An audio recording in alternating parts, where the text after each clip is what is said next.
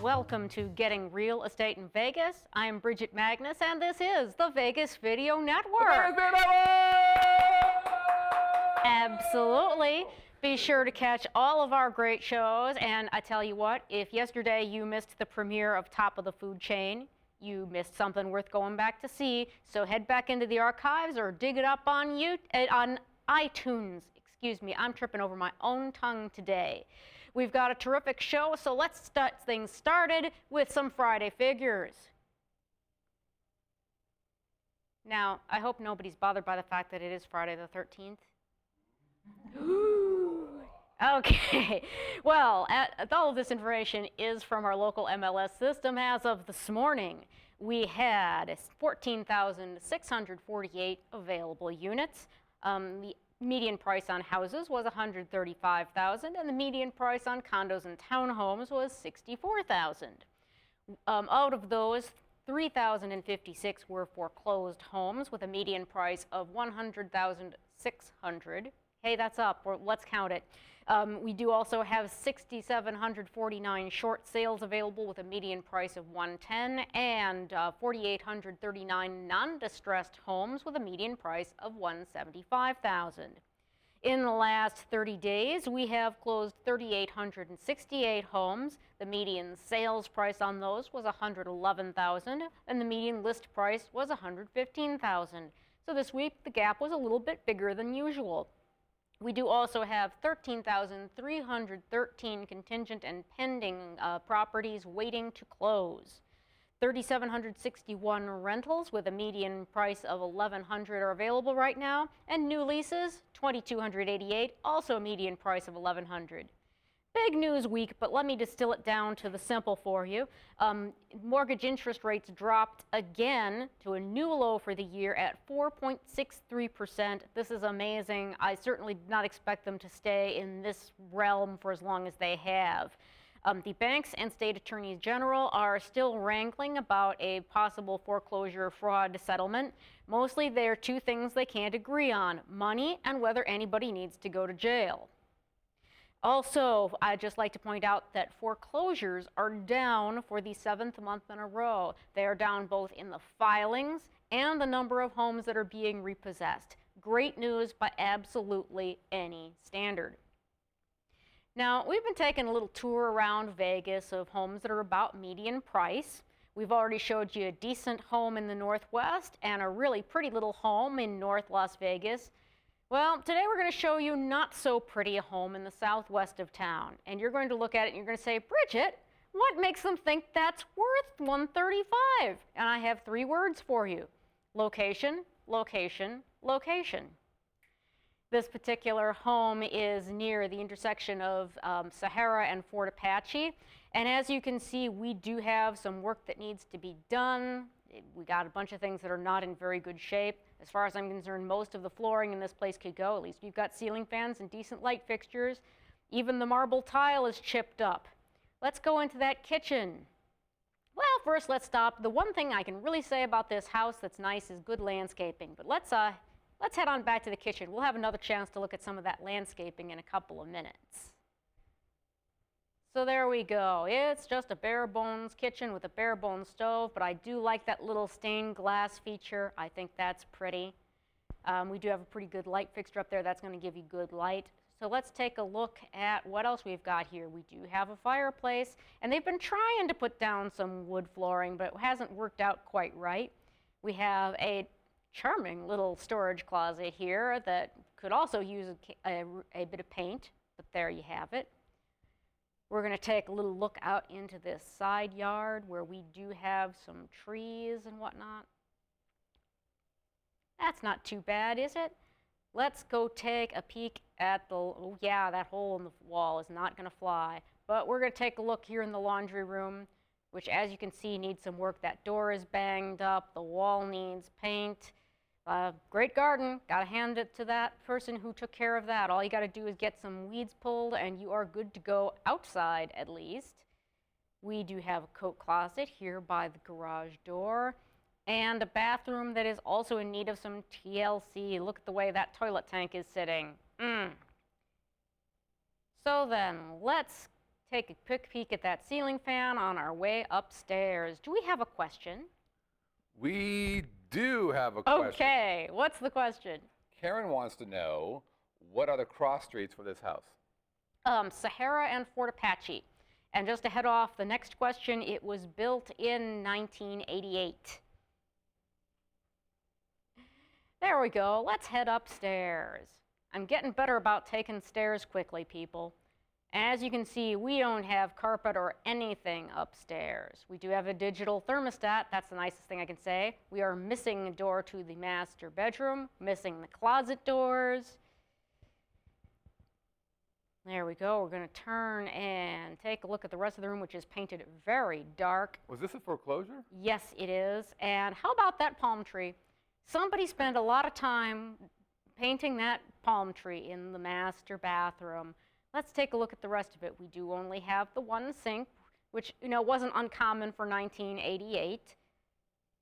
And we do have pretty standard tub with a shower there. On to the next bedroom. Little alcove. That vaulted ceiling is nice. And now I guess we get to find out what's behind the green door. All right, let's check out the rest of the room. We have more of that lovely bright green paint, another view of that fabulous garden, and we do have what's called a Jack and Jill bathroom here. There are two entrances, one from this bedroom and one from the other. A smaller closet in this one, not a walk-in at all. But yeah, it's a pretty standard bathroom. On to the last of the three bedrooms once we check out the linen closet, which is small but serviceable. You gotta hand it that. One more bedroom here. Just checking to make sure that that door over there does in fact go to the bathroom, and when I open it up, surprise, it is.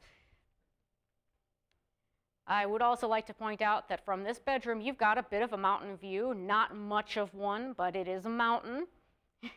And that's pretty much all I've got to say about that little house. Now, why is it worth as much as it is and as bad a shape as it is? Well, because the median price for similar homes is $10,000 more. If you were to go ahead and put $10,000 and some sweat equity into that house, you would have a shining little gem. So then, the thing I'd like to talk about next is actually brought up by one of my clients. So I think it's time for real advice. So the question was posed to me, how do listing prices get decided? Who decides them? How do they get picked? How does that work? Pretty darn good question. Well, the short answer is that the property owner sets the price. The long answer is it depends. Now we're going to start off with a non-distressed listing because that's the simplest. Usually the owner will approach a realtor to have a competitive market analysis done. We call that a CMA for short. And the owner is going to pick his own price. He might go with the price that the CMA indicates would be the best deal. He might go a little higher, thinking he might have to bargain down from that place.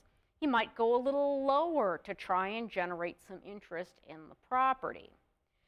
That's also going to encourage a very fast sale and perhaps even multiple offers. It is also possible that the owner may pick a number that is a lot higher or a lot lower than what that CMA indicates. But it is up to him, and as the realtor, I can say, I don't think you ought to do that, but it is not up to me. Now, in the case of a bank-owned property, someone called an asset manager, he's a guy who works for the bank who manages getting rid of the asset. He's going to get multiple broker price opinions, or BPO for short. That's essentially a CMA that's done for a bank. Not a whole lot of difference. There's just a couple of tweaks in the formatting and whatnot. He may also get an appraisal on the place. So the asset manager is going to take all of these numbers, and he is going to also consider the amount of money that the bank is owed by the previous homeowner. After he does all of that, he is going to pick a price that he reasonably thinks the property can sell for and at least try and get as much of that money back as possible. Most of the smart ones are going a bit lower because they want to get multiple offers. They want to get a bidding war started. The more they can get it bid up, the more of that money they can recoup. And I hate to say it, but many buyers are not the most rational people when it comes to bidding wars. Now, there is one little exception when it comes to foreclosures, and that is HUD. When the Department of Housing and Urban Development puts a home on the market, they get an FHA appraisal, and boom, that's the number. No muss, no fuss. It's simple. They know it appraises for this. They're going to put it on the market for this, and that's just going to be it. Where we really get complicated, though, is short sales.